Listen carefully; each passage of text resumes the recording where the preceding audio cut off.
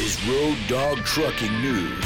Join the show by calling 8888 Road Dog. Driver Assist News Update is brought to you by Schneider National. Diesel and gasoline both fell for a second straight week, with diesel declining 1.3 cents to $3.87 a gallon, according to the Department of Energy. Teamsters union members at YRC Worldwide will vote January the 25th and 26th on a revised contract extension proposal, which is on a fast track as the first $69 million of debt repayment looms in about 3 weeks. Fuel card provider Comdata and 3 major truck stop chains have agreed to settle a class action lawsuit alleging anti-competitive practices that resulted in higher processing fees for smaller truck stop businesses. And the Panama Canal expansion expected to move forward on schedule despite an ongoing dispute with contractors over the project's cost, according to a statement from an administrator for the Panama Canal Authority. He spoke to an audience of transportation executives in Atlanta late last week. Guys, again, it is 8888 Road Dog all across North America. Join us here on the program. We would love to get your thoughts about the political process and drivers. Jack Roberts with Randall Riley and CCJ has got an article up concerning, it's titled, "The Biggest Regulatory Target in the Country." And Jack, that's trucking, correct? Just to reiterate.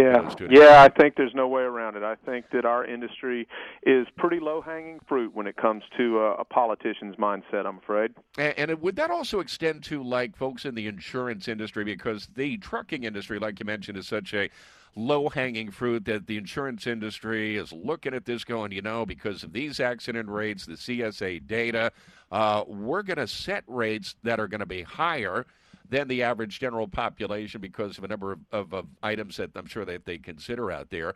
Is this being looked at outside influences as possible ways to make money, for example, like in the insurance industry? Is trucking in the insurance industry target? Yeah, you're talking when you start casting a wider web like that, it very quickly becomes pretty depressing when you think about our industry as a target. I every night when I'm at the gym working out, the TV commercials that come on for these ambulance chasers around the Birmingham area, and every single commercial is a settlement with a tractor trailer. A big scary truck hits someone's car, and we've got one lawyer. His commercial, he's standing on the hood of a truck with his arms folded in this Clint Eastwood type stance. We're a target no matter which way we turn. Yeah, we've got a guy here that's just, oh my God, he's every place. I mean, everywhere you turn, you're going to see those kind of advertisements going on. Let's go to Milkman in Illinois. Thanks for waiting, sir. You're on with Jack Roberts. Your thoughts for this topic? Well, thanks for taking my call. Now, Jack, just tell me if I'm wrong here, but my thinking on this is regardless of what party is in power, like you said, the trucking industry, we're just screwed.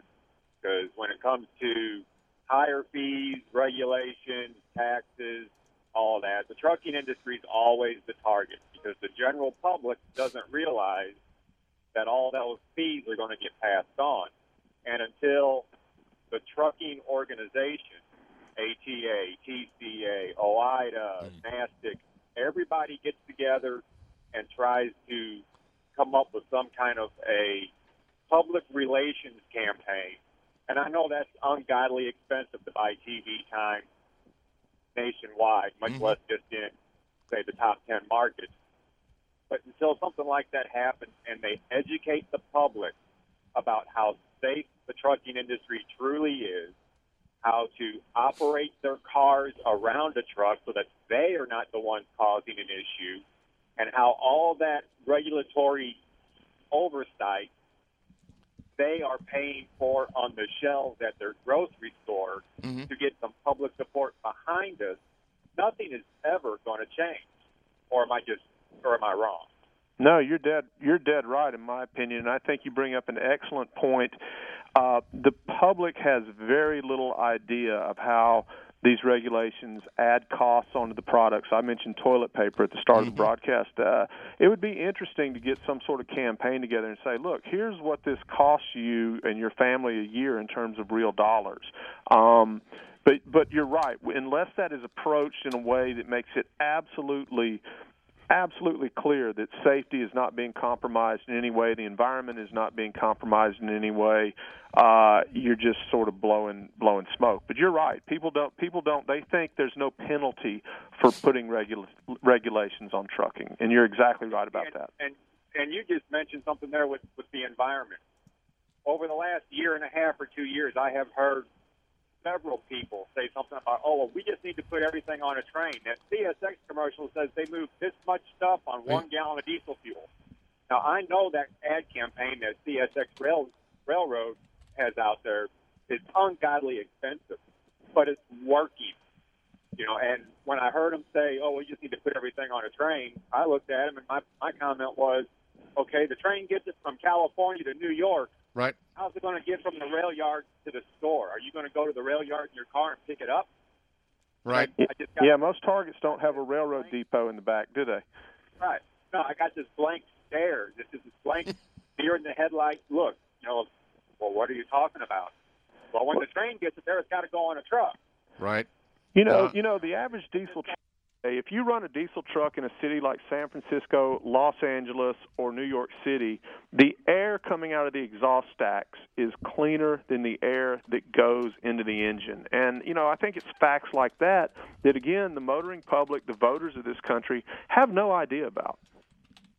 Milkman, I appreciate the call. Thank you for dialing in, 8888 Road Dog. Jack, jump on this a little bit more here because he's bringing up some great points. He mentioned OOIDA, ATA, the TCA. I know that the ATA is getting ready to roll out at the Mid-America Truck Show a very formal educational awareness campaign. They're going to try to get an image campaign out there in the general public. It's going to cost a lot of money.